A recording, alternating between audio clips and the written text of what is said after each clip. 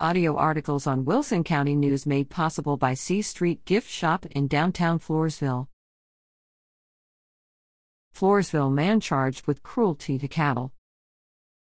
Retilo J. Martinez, 51, of Floresville could face prison time and hefty fines under federal animal cruelty laws after being arrested by the Wilson County Sheriff's Office August 12 and charged with 4 counts of cruelty to livestock/animals.